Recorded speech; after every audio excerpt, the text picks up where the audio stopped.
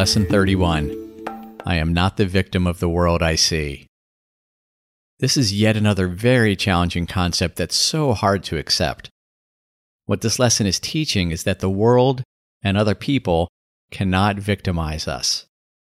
One of the more popular lines in the Course is this: beware the temptation to perceive yourself unfairly treated.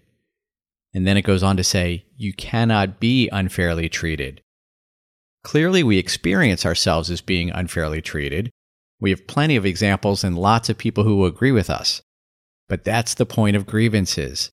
Their purpose is to keep us mindless, to keep us looking for solutions in the world by trying to make other people or situations change.